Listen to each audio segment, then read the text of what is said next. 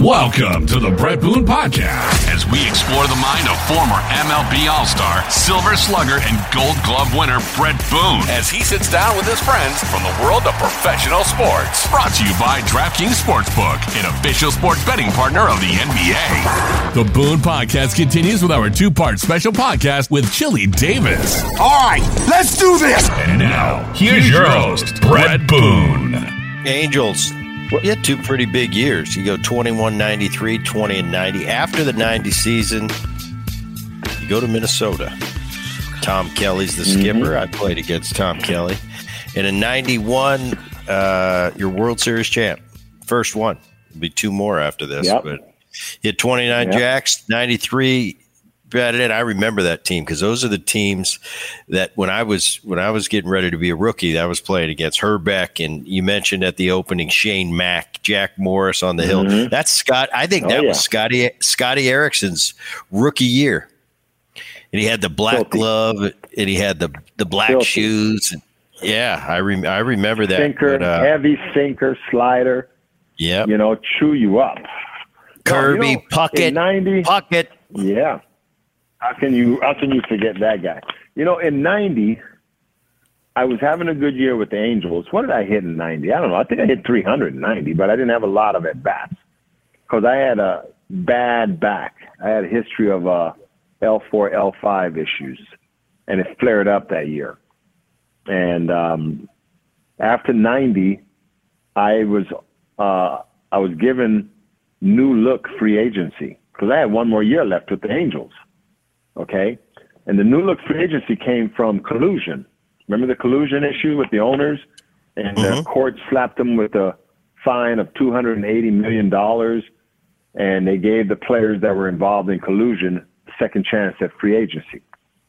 So after 90, I had 1 year left with the Angels. We went back to the Angels to renegotiate my deal, saying, I just want to add a couple years to this because I do want to stay in Southern Cal.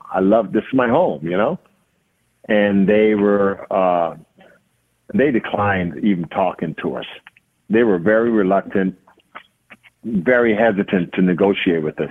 But in the meantime, they went after Gary Gaetti, who also got new look free agency. And they loved Gary and they wanted Gary. And they signed Gary to 3 years, $12 million, which was disappointing to me because that was my 3 years, $12 million that I was looking for, So when they did that, it was like a slap in the face, and I said, okay, then I guess they really don't want me here. So I got a call when the Twins lost Gary Gaetti.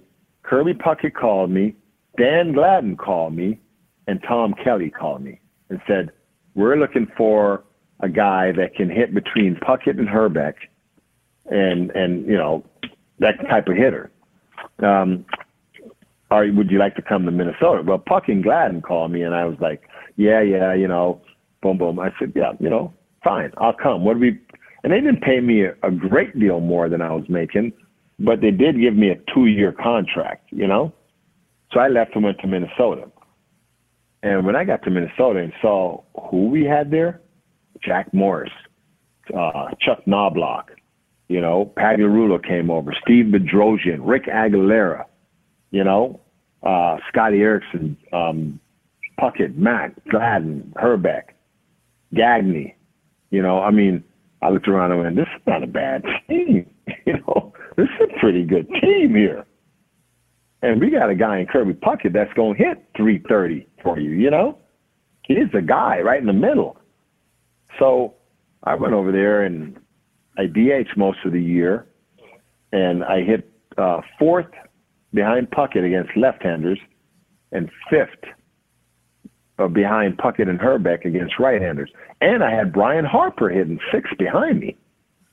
Brian Harper was a good hitter, 300 hitter, toughest two-strike out there was. You couldn't strike that guy out. Hit 312, 3 whatever. And we gelled, man. We gelled as a team. We started the season 1-10, Booney. And Texas Rangers were the hottest team going at the time. They were like 11-0 or something that year. They were just red hot. And we went into Texas, first game, Scotty Erickson starting. He was the hottest pitcher. in the American League at the time. And I remember, a reporter coming up to Scotty, and he and I were roommates, so we kind of hung out together. So came to Scotty, and he goes, well, you got the Rangers tonight, and da-da-da-da, and how do you think this is going to fare? And Scotty, being modest, he goes, I don't know. I'll just go out there and pitch my game. And I looked at the report. I go, he's going to shove him. He's going to shove it. And the guy goes, really? I say, yeah, he's going to shove it. The win streak finished now. Ends right here. Scotty shoved it up their butts, man. We beat them. We swept them.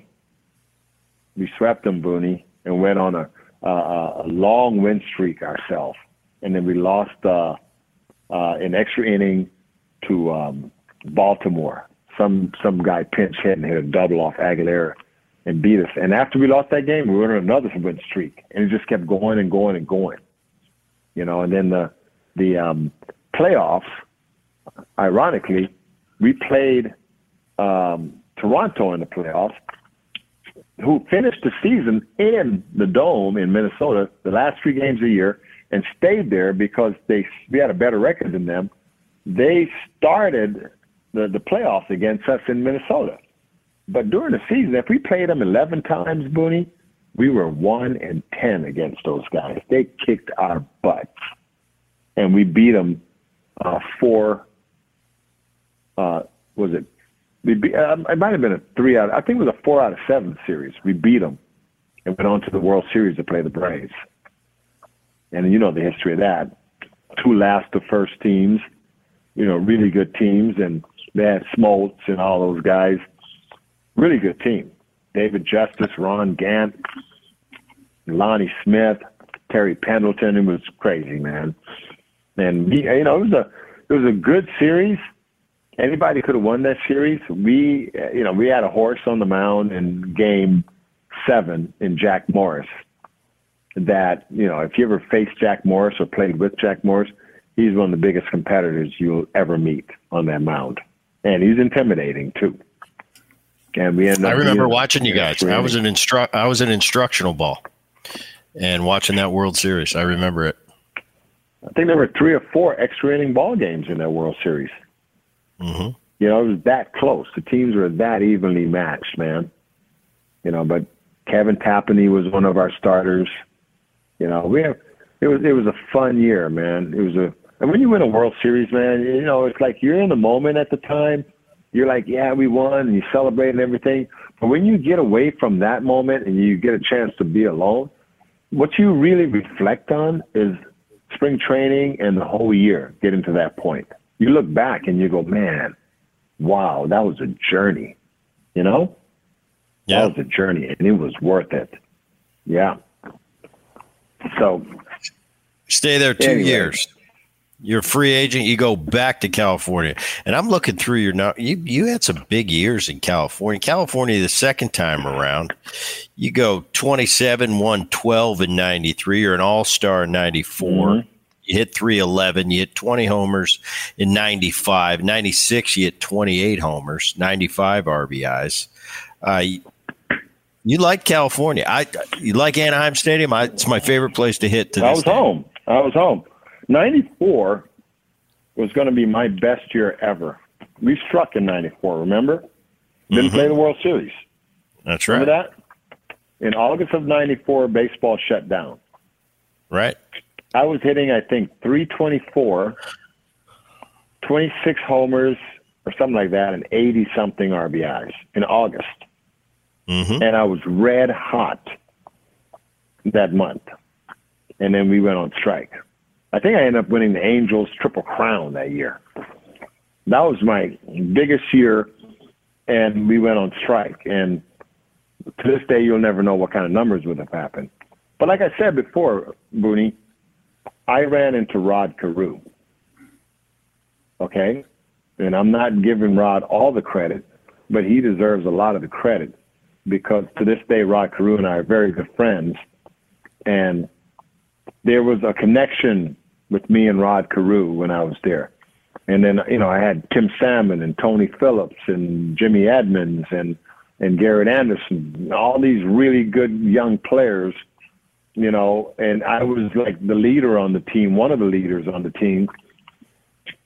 but then Rod Carew was like the mentor to me, and so a lot of things he and I talked about sometimes wasn't even baseball. It was just about life, and, I think his daughter died while I was with the Angels, which was very sad. And I remember that. But he was huge to me, man. I mean, I was so calm as a hitter when I met him because I didn't care about making one out anymore. You know what I mean? A lot of guys making out their first at bat, and then the second one they grind even more, and the third one they grind even more. If you're 0 for 3, it's like a grind. It got to the point where if I made an out, I accepted it. I knew how I made the out, and it's like, okay, no, we won't do that again. But we're still looking for what we were looking for when we came up here. It was like, and how many times do you go strike out the first at bat and go 3 for 4 or 4 for 5 and have a big day? Or how many times do you go deep the first at bat and go 1 for 4 with 3 punchies after that? You know what I mean? Right. So, I learned even in my 30s, my later 30s, how to get better. Every year was about getting better. And I think running into Rod Carew, just his mentality and the closeness that we developed as coach and player really took me to another level. There's something to be said for when you're on, that same wavelength with your hitting coach, because people, it cracks me up in the game where people, that hitting coach should be fired. Well, they don't understand the dynamic down in there. Hitting coaches, it's, you don't get any credit when the team rakes, the players are raking, but when the players aren't hitting well, it's your fault. Well, I find I've never blamed a hitting coach. It's never their fault when I don't play well, but I always do give credit when I get the guys that can help me. They got plenty of credit from me because they gave me those little, like you said, those little tips, those little, hey, remember last week when you were doing this, you might want to think about that again. Oh, light goes off in my head. That's right. Yeah, thanks for reminding me. Now I'm back on track. That's what the coaches are there for, to remind you what you do right when you're doing things well, But I had a player, where was this? In Who is this? I had a player somewhere that came up to me one day, came from another organization. I was a hitting coach in spring training, and I said, "Who was your hitting coach last year?" "Oh, man, our hitting coach last year, man, he sucked." I said, "Yeah." I said, "What did you hit?" "Well, I struggled, man. I hit." There we go. He goes. He looks at me. He goes, "I hit 220, whatever." I'll never name any names, but I said, "Yeah." I said, "Your hitting coach must have really sucked. He hit 220? He goes, "Yeah, man, he was terrible, man. He couldn't help me at all." I said, "I totally agree with you, bro. Your hitting coach was terrible." He goes, "You know him?" I said, "Yeah, I'm looking at him right now." He goes, "What do you mean?" I said, "In my world, you're your best hitting coach. Don't you ever blame your coach for you having a bad year, okay? You are your best hitting coach. If your hitting coach sucked, that means you sucked. Okay?" And the player didn't like that. I know the guy. I see his eyes, his face right now, but I'm not going to name any names. No, don't. He didn't like that either. Yeah. But after 96, the same guy came ahead. to me. The same guy came to me and said, "Chill, you're actually right, man. You're 100." The kid was. He came to me one day and said, "You're right. If I suck, that means if my hitting coach sucked, that means I suck, because you're right. I'm my best hitting coach." I said, "Yeah, my job here is to listen to you and help you to get to where you're trying to get to. Okay? And if we're working together, you'll get there. Go ahead." But just for people. No, I've had some good ones. I've had some bad. I had one of my favorite men in the game. One of my favorite all-time guys is Paul Molitor. He was my hitting coach in Seattle one year, And I remember at the end of the year, I hit, I forgot what my numbers were at 25, but it was a down year from the year before. And I remember I've told this story before. Molly's flipping, and man, he was there working early, and he's flipping to me, and he looks at me and he goes, Boone, he goes, I'll tell you what. He goes, I could get a hit. I said, Molly, I know you could get a hit. I played against you. And he goes, problem is, I can't help you get a hit. And he was one of my favorite guys. And we just didn't have that, that language between us. It's like, when you're talking to your kid and you're trying to tell him something, but he's not getting it. But maybe your best friend says the same thing and it gets through to him. Yeah. And you gotta learn to sometimes, hey, maybe the assistant hitting coach can help. The bottom line is if he hits, we're better. I don't care if the peanut lady can help him. If he helps us win a game tonight, go talk to the peanut lady. But it's not like that in the game. There's a lot of jealousy and there's a lot of, you can't go behind. Yeah. If I'm a coach, I'm secure enough in myself to go, I don't care who can help you, but the better you do, the better this team does, and the better chance we have going to the postseason and the World Series, and the bigger the check you're going to get at the end of the season. That's what the common objective should be. We don't make the players look good. As a coach, I don't make the players look good. They make me look good. Right. And the thing about having an assistant hitting coach or being in an organization and having, a head guy, an assistant guy, an analytical guy, you're all working together for the same purpose, is that you all have to communicate and you all have to be on the same page about the players. Okay? You can't have anybody stabbing anyone behind the back. You have, and whatever I talk to a player about, if you're not there when I see you, I got to say, this is what we went over today, And if I'm not there and you're there, this is what we went over today. And before we go to a player and talk to him about anything, let's sit here and discuss how we're going to approach this player so that we're all going to him with the same, the same thing. But it doesn't happen that way sometimes, man. Sometimes you get guys that are, they're looking at their assistant job or whatever as a stepping stone because they want to become the head guy. And, they don't realize that once you're the head guy, you're going to end up with an assistant too. And you're going to have to get him on the same page as you, So when I had a guy in New York that was incredible. Tom Slater, I'm naming that name. That was one of my favorite people as an assistant hitting coach. And the players knew it. The players knew we were on the same page, and so therefore they trusted us together with the match. Right. Now, I had another guy in Boston named Victor Rodriguez, who's now with Cleveland. Same thing. The players knew it.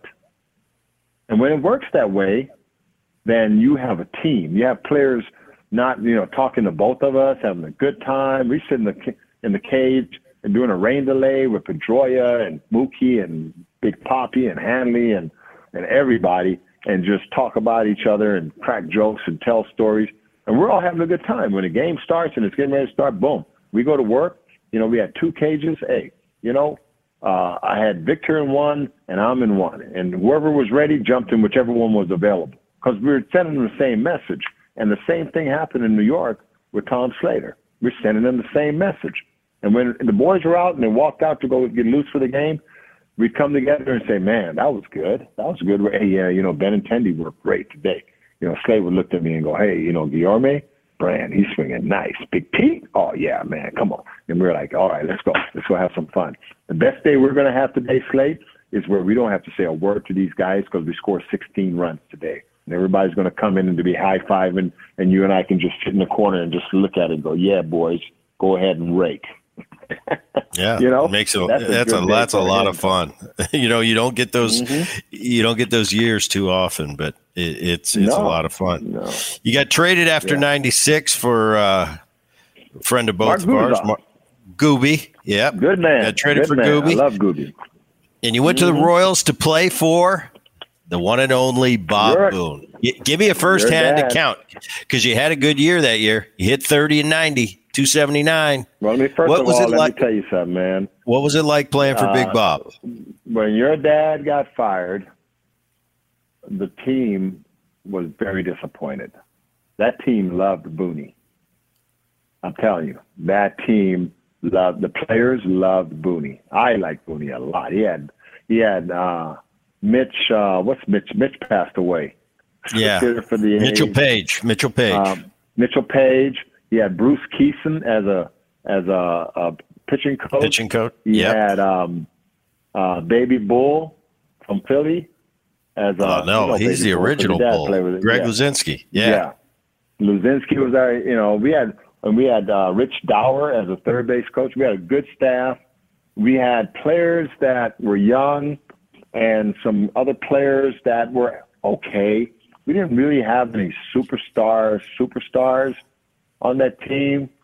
If I look around, we had Jay Bell, Jeff King that came over from the Pirates, two good players, Joe Vitiello. I mean, we didn't really have any superstars on the team, but we had a pretty good team, but we just didn't. We had Johnny Damon on that team, a young Johnny Damon. We didn't gel, And the pitching staff wasn't a real strong pitching staff. We had Belcher, who was a competitor, Hippolito Pichardo. We had another little lefty. We had a couple of guys. Our bullpen was okay. But they fired your dad, and they brought a guy in named Tony Muser who thought he could come in and go, rah, rah, rah, rah, rah, you're going to play, and you're going to play good, and it was like, but playing for you, you know what I mean? That type. Yeah. I'll tell you a story, man. I think I told you the story. When Tony Muser met us, he met us on the road. And we had a couple games left, and we might have lost those games. We stunk, but we came home that night, and we waited for the trucks to come with our luggage. And when the truck came, there must have been 15 sets of golf clubs that came off that truck, man. I mean, so Muser saw that, and he was a little disturbed by it. So he had planned a meeting the next day. And he came in the locker room, and David Howard had come in early, and I had a brand new Big Bertha sent to me, and it was in a box, and Howie opened up the box and was swinging it in the clubhouse. And Muser saw that. So he called a meeting out on the field, right field line. We're all sitting there, and he goes, okay, I'm just going to explain something. I love to play golf as much as anyone on this team, but we're here to play baseball. And last night I came in, and the truck came in from that road trip, and there were more golf clubs that came off that truck than luggage. So here's the rule. If I see anyone or hear of anyone playing golf for the rest of the year, you're going to be fined. There will be no golf. And he says, as a matter of fact, on the way out into this locker room today, on the way in the locker room, the first thing I see is some guy in the locker room swinging a driver. So I took that driver and I broke it across my knee. And he's really adamant in this conversation. When he said broke it across his knee, I said, oh, whoa. Now I'm 37 years old. Tony. Was that driver a Callaway Big Bertha? He goes, I don't know what it was. I said, well, if it was, you owe me $400, big boy. Okay, you don't break my driver. And everybody on the team just kind of got quiet, like, whoa, you interrupted his meeting to say that? It was not out of disrespect, first of all, okay, because I like Tony Muser. Anyway. Yeah, but we also know what it's like when we get a good driver in our hands. You can't be breaking. Yeah, but after the meeting, I walk in his office, Boone, with a checkbook. And he goes, what do you want? I said, I'm going to write you a check. He goes, for what? I said, well, I figure we got a month and a half left, and I'm probably going to play one time a week. And you said you're going to fine us if you ever heard that we play golf. So I just want to prepay my fine because I'm going to play golf. I'm a DH. I said, here's your options with me. I said, I can come in after a game, especially on the road, go to the bar, have some drinks, and maybe drink one or two more than I should, go to bed, go to sleep, and wake up at noon not feeling quite ready to go, you know what I mean? Come to the ballpark and, drink coffee, whatever, trying to wake up and all that. Or I can go in after a game, sleep, wake up at 6 a.m. in the morning, go play 9 holes, and get back here in time to get to the ballpark. I'm awake. My body's been moving around. I'm ready to go. Boom. Golf woke me up. I said, you make the call, man, because if you're going to fine me, I'm going to pay the fine. I'm not going to not pay it. And he looks at me and he goes, Chili, I don't mind if you play golf. I understand what you're saying. It's the young players that I don't want out there. I said, no, I'm not having any young players out there. You know who want to play golf every day? Me and David Howard. Every day. You know, but your dad, getting back to your dad, I played with your dad, you know that, in Anaheim. So playing for him was a treat because he treated me like a veteran player, and he also allowed me to help coach the young guys. Him and Luzinski, they allowed me to help coach the young guys. Like, you know, Greg would work with guys, and, you know, he was the old school guy, so he worked with the starters a lot, you know, and then the guys that were backup players, you know, Phil Sutton and I forgot the other kid's name, they didn't get that time with him. So we go for early BP, and I'd, you know, stand behind the cage with them and go, hey, man, Sutton, you got to do this. You got to do this. Your swing works better when you do this. You know, and the little shortstop we had, I can't remember, he was Derwood Merrill's nephew or something like that. I'm like, you got to do this. You know, you got to work the ball the other way. Keep the ball out of the air. You're not a home run hitter. And those guys, we started swinging the bat well, but your dad allowed that. You know, you and I both know as ex-players that a lot of what we learn as players, as young players, we learned from former players, from veterans that were still with us when we were players. You know what I mean? The veteran players taught us the ropes. Okay? And your dad was that kind of player. And so therefore he allowed me as that kind of hitter, as that kind of player to you know, influence Jay Bell. He allowed Jay Bell. He allowed Jeff King. You know, Jermaine Dye was on that team. It allowed us to influence these guys by talking to them. I remember Baby Bull kept telling Johnny Damon, you know, keep both hands on the bat. You know how Johnny Damon is that one-handed swinger? Mm-hmm. Keep both hands on the bat. Keep both hands on the bat. And I went up to Baby Bull and I go, Bull, you're asking him to do something that he can't do, bro. And if you watch this kid hit, he can run. If you watch him hit, when he take that one hand off the bat, the ball jumps off the bat. Quit telling him to do that, man. Let him hit his way. And then Bull looked at me and he goes, all right, chill. So I said, JD, man, just go hit your way, man. Just hit string of strikes. Hey, you know what happened to Johnny Damon after that. I ran into Johnny Damon in Tampa in his last part of his career, and he reminded me of that. He goes, I'll never forget you went up to Bull and told Bull to quit telling me to keep both hands on the bat. Yeah, but, you Bull, know, man, I grew up with Bull. I grew up with Bull, and I can see Bull doing it, you know, because that's how Bull hit. Yeah. It was power hitter, you know, pulled his homers, and he was two hands on the bat. And that works for a lot of people. You know, I couldn't release with one hand. But some of the greatest of all times release with one hand. Some of the greatest keep two hands on the bat. It's so individualized. You go to quickly. Wait a minute, quick back to Kansas City quickly. When I found out I got traded to Kansas City, I was like, oh my God, because that was like the biggest ballpark in the American League. You know what I mean? Yeah. Mm-hmm. I'm like, I'm gonna hit balls, and I, you know, remember I played in Candlestick where I could hit balls center, left-handed, and it just died at the warning track because of the wind. Now I'm going to the biggest ballpark in the American League. I'm like, my numbers are going to go down so bad. It's going to be ridiculous. So when I went to spring training, my mindset was, Boone, believe it or not, I went to spring training and I said, you can check these numbers because I ain't gonna lie about anything because we're on the air and you got, you know, Google and everything. You can't lie anymore, you know? But I went to Kansas City and I said, in spring training, everything I hit in spring training, I'm going to practice. I don't want to pull anything down the right field line left-handed, and I don't want to pull anything down the left field line right-handed. Everything I'm going to hit in here is I'm going to challenge the biggest part of the ballpark. I'm going to hit everything left center, right center, center field. That's my approach. Left center, right center, center field. I'm just going to stay up the middle, you know? And I did that. And because I did that, when I got to Kansas City, I looked at somebody brought some numbers to my attention, which I didn't even know happened. I hit 30 home runs that year. Okay. I hit 21 of them at home. I hit 9 homers on the road. Of the 30 home runs I hit, 23 of them were to the opposite field, center field, oppo field. And of the 21 that I hit at home, 19 was oppo center field. And that came from the way I worked. You know what I mean? I've never hit 30 home runs ever before that or after that.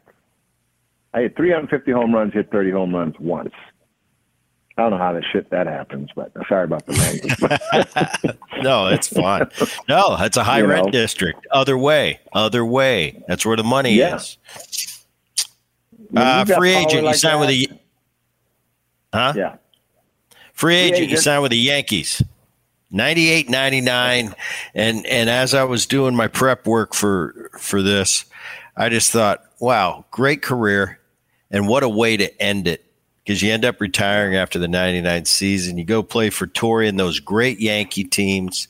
You win the World Series in 98 and the World Series in 99. Yeah. For your third ring. What a way to go out. I'm jealous because I get to play 14 years, and I always thought at the end, because I loved Yankee Stadium, I loved hitting there, and I just thought, man, at the very end, I'd love to go play a year in New York, play for Steinbrenner and that whole thing. It never came to fruition for me, but I was looking at your stats, and I'm going, now that's the way to go out right there. 2 rings in a row and take it to the house and go coach for 12 years or 14 years. Yeah. Give me a snapshot of just going to New York and what was to come for those next 2 years. You're just doing nothing but winning. Okay. I'll start from why I went to New York. Okay. In 97, at the end of the year, right before the trading deadline, Tony Muser calls me in his office and he goes, hey, we got a deal that we can make today. And I said, really? And he goes, yeah, and it involves you. I said, yeah, where would I go? He goes, the Yankees want you. I said, really? This was 97. And I said, well, what's the problem?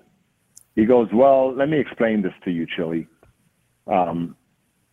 You haven't put up like the best numbers year by year by a player, by an offensive player.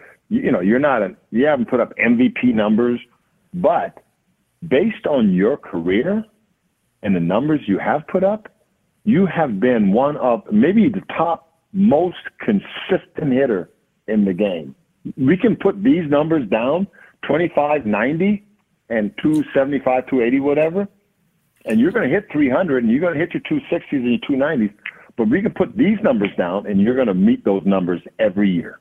You have been one of the most consistent offensive players in the game, and for that, we want something in return. Well, you know who they were asking for?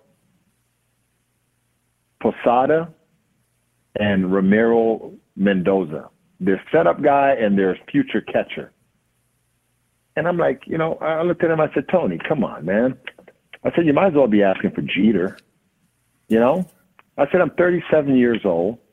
They're not going to give that up. They're not going to give that up. And I said, you need to consider, too, the fact that I'm a free agent after this year. And back then, there were no qualifying offers. They were like, you're either an A-class free agent, which demanded that they get something in return in a draft. I said, if you wait for a draft, yeah. I said, you could probably get a couple of really nice minor league prospects for me and build this team. I said, if I was you, I'd make the deal. They never made the deal. So I finished off the year in Kansas City. The Yankees went to the playoffs, and I think they lost the Cleveland Indians in the ALCS. Okay, 97. So the winter of 97, I'm at my agent, Tom Rich's house, and he tells me to come over. Who is my agent as well, for those of you wondering. Yeah. Mm-hmm. Tom was a super agent, and so he's living out in Malibu. I go over to his house, and he gets on the phone with George Steinbrenner. And I don't know who he's talking to. So he hands me the phone, and he goes, hey, somebody wants to talk to you. I said, me? He hands me the phone. I said, hello. He goes, hey, this is George Steinbrenner. Are you going to come play for me or what? I'm like, holy shit, the Yankees, you know? I said, well, George, I mean, if you want me to, I mean, you know, what do I say? I mean, I know you're going to make a good offer, and, you know, I'm a free agent. You and Tom work this out, and I'll be there for spring training. So he goes, okay, then give the phone back to Tom. And they talked for a while. A little while later, a week, whatever later, I got an offer from the Yankees for 3 years, 2 years and a third year option. And best money I had made in the game ever, you know. And I go to spring training, and I wouldn't say I had a killer spring training. I was kind of pacing myself, working on stuff. And I was after a game, I hadn't hit any homers yet. After a game, I was in the ice tub because it was hot in Florida. You know, I was sitting in the ice tub, and George comes in the training room. He goes, hey, when are you going to hit a home run for me? I didn't bring you over here to hit singles. When you played against me, all you ever did was hit home runs. I said, George, you want me to hit home runs right now? He goes, yeah, I need to see you hit a home run. The next day we played Kansas City, and Tim Belcher was pitching. And I hit 2 balls, one over the center field fence and one over on Dale Mabry or whatever. And Strawberry hit 2 that day too. And after the game, I'm sitting in the tub again, and he walks in. George goes, now that's what I'm talking about. That's what I'm talking about. You know, I love George Steinbrenner. So we had a real nice spring. Let me tell you, Boone, we walked out of spring training, I looked at that team, and I went, if anybody beats us this year, they better be good. Because our pitching staff was El Duque, David Wells, Andy Pettit, David Cohn, and Hideki Irabu. Our closer was Mariano Rivera. We had Mike Stanton, Jeff Nelson, Ramiro Mendoza. I can't even name. I mean, our team had Tim Raines, myself, Bernie Williams, Paul O'Neill, Tino Martinez, Derek Jeter. So we picked up Scott Boshers, Chuck Knobloch. I mean, it was just, and the catcher was Joe Girardi, and the backup was Posada, you know? And it was like, I'm like, this is ridiculous right here. This is not the situation I was in Kansas City where I'm trying to help young players. Now I can just come here and play, you know, just be a part of this. Well, we come out, we started in Anaheim, and second game in Anaheim, I'm running the bases after a hit, and boom, blew out. My peroneus longus, which is a tendon that comes off your calf, goes under your ankle bone, and stretches under your foot and attaches to your big toe underneath. That thing popped from my big toe, rolled all the way up to my calf. And it didn't hurt. It just felt weird. So I'm like, I went up and back in the tunnel, ran a couple straight up and down sprints, no problem. Next at bat, I got up and I walked. And I jogged over the first, stood on first. It was 2 outs. Next guy flew out. I just casually ran around second. When I turned to cut second base, I fell. I lost control. Came in, and the trainer looked at me, and he goes, what was that? I said, I don't know, but the at bat before, something popped in my leg. So I didn't finish the game. Well, we went to the doctor. They x-rayed it and told me I had what they call a dancer's injury. You know, when they throw a dancer in the air and she's got to land, and with balance, it's a lot of stress on that tendon. And that tendon blows out at times. So I had to have surgery. So I missed most of the year. I met him in Kansas City in August. I was told I wasn't going to play that year. I met him in Kansas City in August and started the game in August. But during the time that I was gone, they were on fire. You know, I mean, that year that the New York Yankees combined with the playoffs and the World Series won 125 games. They had the record of single season victories until the Seattle Mariners broke it one year with 116 wins. We had 115. Remember that when the Mariners broke through 116? They broke the record Yes. one year. That was my team. That team was awesome. And so our team was really good. But I had a chance to play in August, play in the playoffs. We played Cleveland. And I remember my best game in the playoffs, we faced Jared Wright. And I hit a double, drove in a run, and hit a 3-run bomb off him. And we won the game. And then we faced Bartolo Colon one game, and I drove in another run. So I knew my leg was fine, so we won the World Series. We went and played the Padres, swept them in the World Series, got a ring. The next year, we come back to spring training. We traded David Wells to Toronto for Roger Clemens. So we traded class for class, 2 quality pitchers, one for another. You know what I mean? Because David Wells was as a big game a pitcher as any pitcher I've ever played with. That lefty Big could balls. pitch. Yeah, he threw a perfect game in 98 when I wasn't there. He didn't run from anywhere. And he didn't walk people. He threw strikes. He didn't throw exceptionally hard, but he had control. He mixed his pitches well. He was a big game pitcher. Him and Andy Pettit are 2 of the biggest big game, and Verlander. I know some big game pitchers from seeing them and facing them. David Wells ranks right up there with any of them. Okay, we traded him for Roger Clemens, and we go to the playoffs. We beat Texas. We sweep Texas as we did the year before, and then we played Boston. The only pitcher that beat us for Boston was the Hall of Famer Martinez. Pedro beat us. We beat them. When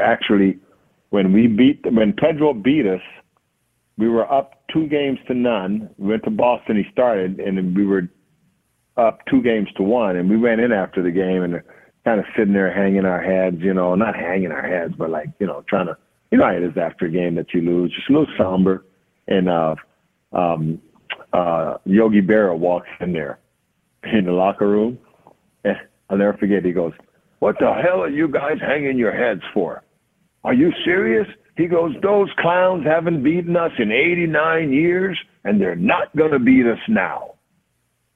We beat them the next 2 games, went to the World Series, faced the Braves, and we swept them too. And that was the end of my career. That winter, I get a letter from the Yankees saying, "We're buying out your option. We're not going to tender your contract." So they bought my option out because that's what the contract said. And the reason why I retired, because I had an opportunity to play. As a matter of fact, in 2000, I got a call from spring training. Joe Torre called me and said, "What kind of shape are you in?" And I'm like, "Why?" Because, Strawberry had his issues again. He goes, "We're looking for a DH. We need somebody that come in. We're going to lose Darryl for a little while.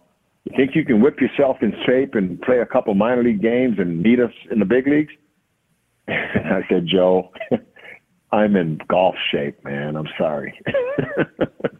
So in 2000, Boone, I said I declined that, and then I got a call from what was the GM for the Yankees? Bob, black guy, Watson. Passed away before. Bobby Watson.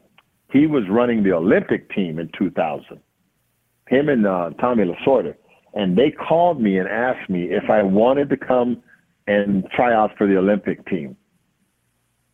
And I said, "Nah, if I got to try out, And they said, "Well, everybody's got to try out." And I declined that, and guess what? They won the gold. In 2000. And then in 2001, I interviewed either 2001 or 2002. Your dad was with the Reds at the time, okay? And I interviewed with the Colorado Rockies and the San Diego Padres for a hitting coach job, which they both offered me the big league hitting coach job. I had never coached before. And I did the interviews. Dan O'Dowd and I can't remember the guy's name. I got to remember his name. He passed away. He was with the Diamondbacks. He good guy, too, man. Passed away of some cancer or something. Loved his wines. Anyway, I declined both of those. And then your dad called me. I'll never forget the phone call from your dad. Him and Bowden called me. "Hey, we've got an idea. You got to ask your dad about this. I said, yeah, Boone, what do you got? He goes, how would you like to be a player coach? I'm like, oh, that's right up Jim Bowden's alley. He likes stuff like that. Yeah. Yeah. And he says, how would you like to be a player coach, Shelly?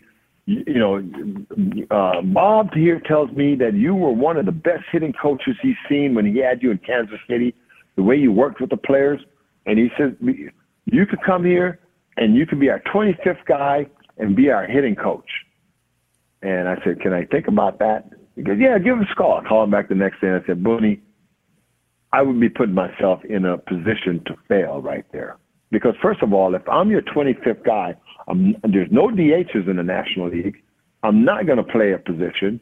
So I'm going to pinch hit. And when I'm going to pinch hit, it's going to be when the game is on the line with the toughest closers coming in out of that bullpen. And I said, that's a tough job to have. And I said, right now, my mindset isn't right there. I said, I'll either be a hitting coach or a player, but I ain't going to be both right now. It just ain't going to work for me. And that didn't happen. So, that's 2001 or 2002.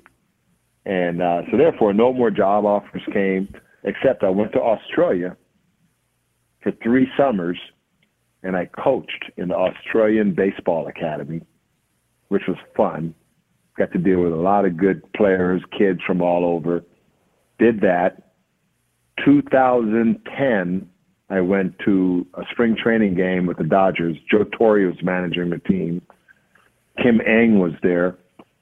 I show up, talk to them for a while, and they called me in the office, and Don Zimmer was with them, and they said, listen, we're going to change our hitting coach position this year. That wasn't the Dodgers. That was the Yankees. But Joe was with the Dodgers, and Joe said, hey, you want to work? The change of hitting coach position is something that happened with the Yankees when Joe was there, too, in 2001. But anyway, so they said, you want to work? I said, I'm getting a little bored playing golf all the time. Yeah, it'd be interesting. I want to see if I did some stuff in Australia, and I really like that. I'd like to try something. And Kim Eng looked at me, and she goes, you serious about this? I said, yeah. She goes, well, we offered you a job with the Yankees, and you turned us down. I said, Kim, you never offered me a job. Well, Cash said, I said, Cash never offered me a job. And that's another story. But I said, yeah, I'm interested. So they handed me off to a guy named DeJohn Watson, who's one of my good friends, DJ. And DJ called me up and said, this is what I want you to do. I want you to go to these games with me. We'll go to Midland, Michigan. We'll go to Albuquerque, New Mexico. We'll go here. And we'll just walk in. We'll spend a couple of days there, go in when the hitters are doing early work, watch BPs, be on the field. But I don't want you to say anything. I don't want you to try to coach anybody. Just observe, and then we'll sit and watch the game. And during the game, based on what you saw pregame, tell me what you're seeing now, if it's matching with the player's approach. And it was an awesome little job. It was like a coordinator's job. So I did that. And then after I finished doing that, they offered me a job in instructional league. And I went to instructional league, and it was nice. It was fun. They had interviewed for the big league job with Ned Coletti. Didn't get it. And Ned said, hey, we'll hire you for a minor league gig. And, if something happens in the big leagues, you're our guy we're going to consider. Well, at the same time, Mike Hazen called DeJohn from the Red Sox and said, we're looking for a AAA hitting coach. Do you know of anyone? And they recommended me. I went to interview with Theo, and Hazen got the job. Was the hitting coach in Pawtucket that year. Came home after that, went to a fall league because the manager that managed Pawtucket was the manager at Scottsdale, Arnie Baylor. And kind of went out early and helped him with early work and stuff like that with the players. And Billy Bean and Bob Melvin saw me out there and said, what are you doing? I said, I'm coaching. When did you start coaching? Da-da-da. So Bo Mel calls me up and said, we're looking for a big league hitting coach. You want to interview? I said, yeah. So they called the Red Sox, and Hazen told me they got a call, and good luck. And I went and interviewed and got the job. So I coached Oakland for 3 years as a hitting coach, 12, 13, 14. We won the division 12-13 and went to a one-game playoff with Kansas City, which we lost in 14. Then Boston came knocking. My contract was up, and I went to Boston 15, 16, 17. We didn't go to the playoffs in 15, but we went to the playoffs in 16 and 17. And then 17, I got fired after the season, and the Cubs picked me up and gave me a 3-year deal for 18, 19, and 20. After 18, I got let go. Long story there, but I had 2 more years left on my contract. The Mets called me, Brody Van Wagenen. I went and interviewed with him, the owner. God, I can't remember everybody was in there, but anyway, got that job. So I coached them from 19, 20, part of 21, got fired last year. And here we sit doing a podcast. Well, you haven't had a break. I mean, I took about 10 years off after I retired. I did nothing. And now I'm getting back on this side. I'm just getting revved up, Chili. You're taking a break. You need a break. You've been going full steam since 07 when you started in the Australian League. Or the Australian national team. I took a break from when I finished in 99. You know, I went to the Australian League in 2002, 3, and 4 because they went to the Olympics in 2004. And then I didn't coach again until 2010. The Australian thing was fun, man. I was still, it was baseball, but it was incredible. It was an experience that, I am so happy I had that experience.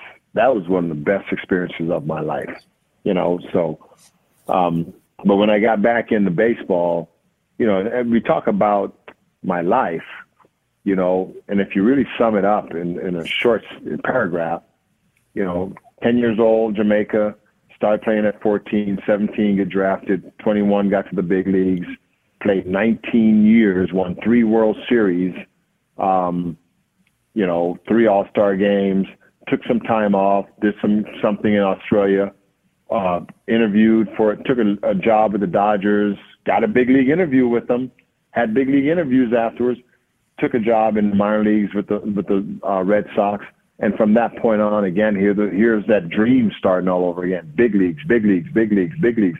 And in the same time, it's not like just being in the big leagues. The teams I was on, they were successful teams. We didn't win a World Series, but we were some of the best offenses in my time, on my watch. So, for me to take this year off, the one job, Boone, that I really wanted to try to get this year was the Padres job. When Bo Mel went over there and they were looking for a hitting coach, that was the only job that I would have said yes to, regardless of the money, regardless of whatever, because I feel like the Padres have a team that could win a championship. I don't care what division they're in. I know the Dodgers are in their division, and I know whoever else is in it, it's Giants and whoever else. That team is a world championship team waiting to happen. All you need to do with that team is get them to play together. You see a lot of celebration and a lot of stuff, but I also see a lot of individuality at times there, Mm-hmm. And I want to see some selflessness, because when you got teams with Machado and you've got Tatis and you've got Cronenworth and you've got guys, Hosmer, and come on, man, that team and the pitching staff with Darvish and whoever else you got there, that's a good team. Snell, come on. That's a team built to win. So when when Bob got that job this year, I did put in a call to AJ Preller and let him know how much I really would love to come over for an interview. The sad part about it is I never got that interview, and that's all I really wanted, because I think he would have liked to hear what I had to say. But, with that being said, Bob Mel's is a good friend of mine, and I hope he's successful over there. And I'm not closing the door on anything, the door remains open. I'll take the time off, enjoy the time. I still watch the game.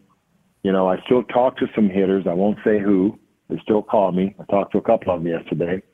You know, I still access videos, watching them, and I'll critique them and tell them little things they can do to help themselves get better. You know, I worked with guys in the off season.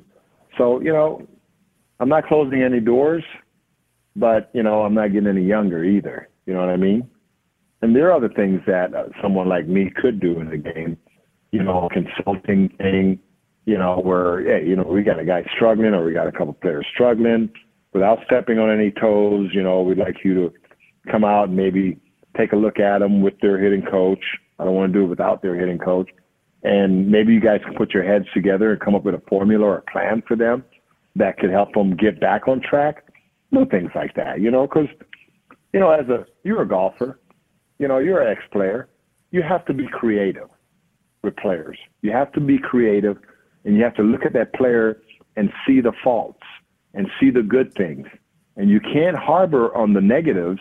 You got to try to get them back to the good things that they do when they're having success.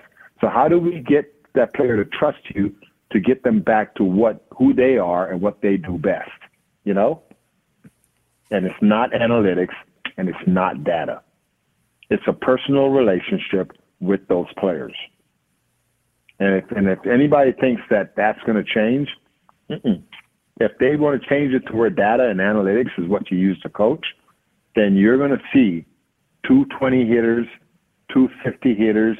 You're going to see the guys that hit 40 home runs and hit 210 and strike out 230 times, and you're going to call them superstars because they hit 40 home runs, okay?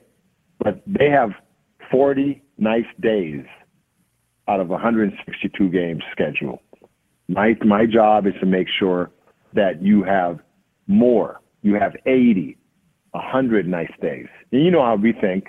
We'll end this podcast right now. The way I think is, you know, out of 162 games, if you're playing every game there is, you're going to have 30 games or 32 games where you're red hot and nobody can get you out.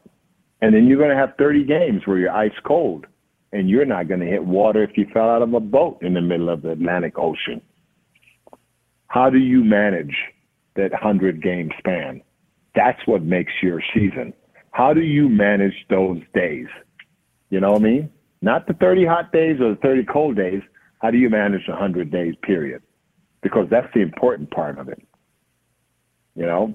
And when players learn how to do that, then they become better players. Without a doubt. Great career, Chili. 350 homers, 1,372 ribbies. Long time been working with these hitters on some great teams. Had a ton of success. Giants Wall of Fame in 2008. This has been a lot of fun, and I appreciate you coming on and catching up. And I'm sure we're going to see each other on the golf course here soon. But it's been a lot of fun doing the show with you. Hey, man. It was good to see you at that golf tournament the other day. I'm glad we reconnected. You know, I've known you and your family for a long time, man. And I love you and your family. You got a great family. And let's stay in touch. All right? Without a doubt. Let's play some golf. Let's play some golf, man. My game stinks. My game stinks. I got to get this putt thing worked out. But what we do each and every podcast at the end of the podcast is we kick it back to the voice of the podcast. Dan Levy, where are you at? That's going to do it for the Brett Boone Podcast. My name is Dan Levy, the technical director, producer, voice of the Boone Podcast. EP, executive producer, Rich Herrera, digital. All gets uploaded by Liz Landry. Do us a favor, share the Boone Podcast. Neighbors and friends and all those that love sports, make sure you subscribe. Never miss an episode. And while you're at it, give us a 5-star rating and share your feelings about the podcast by leaving a review on whatever platform you listen to the show. For all of us here on the Boone Podcast, he is Brett Boone. You can find him on social media at TheBoone29. I'm Dan Levy, BASS On Air. That is Base On Air, all of my social medias. Thanks for listening. We'll do it again soon. Have a great one.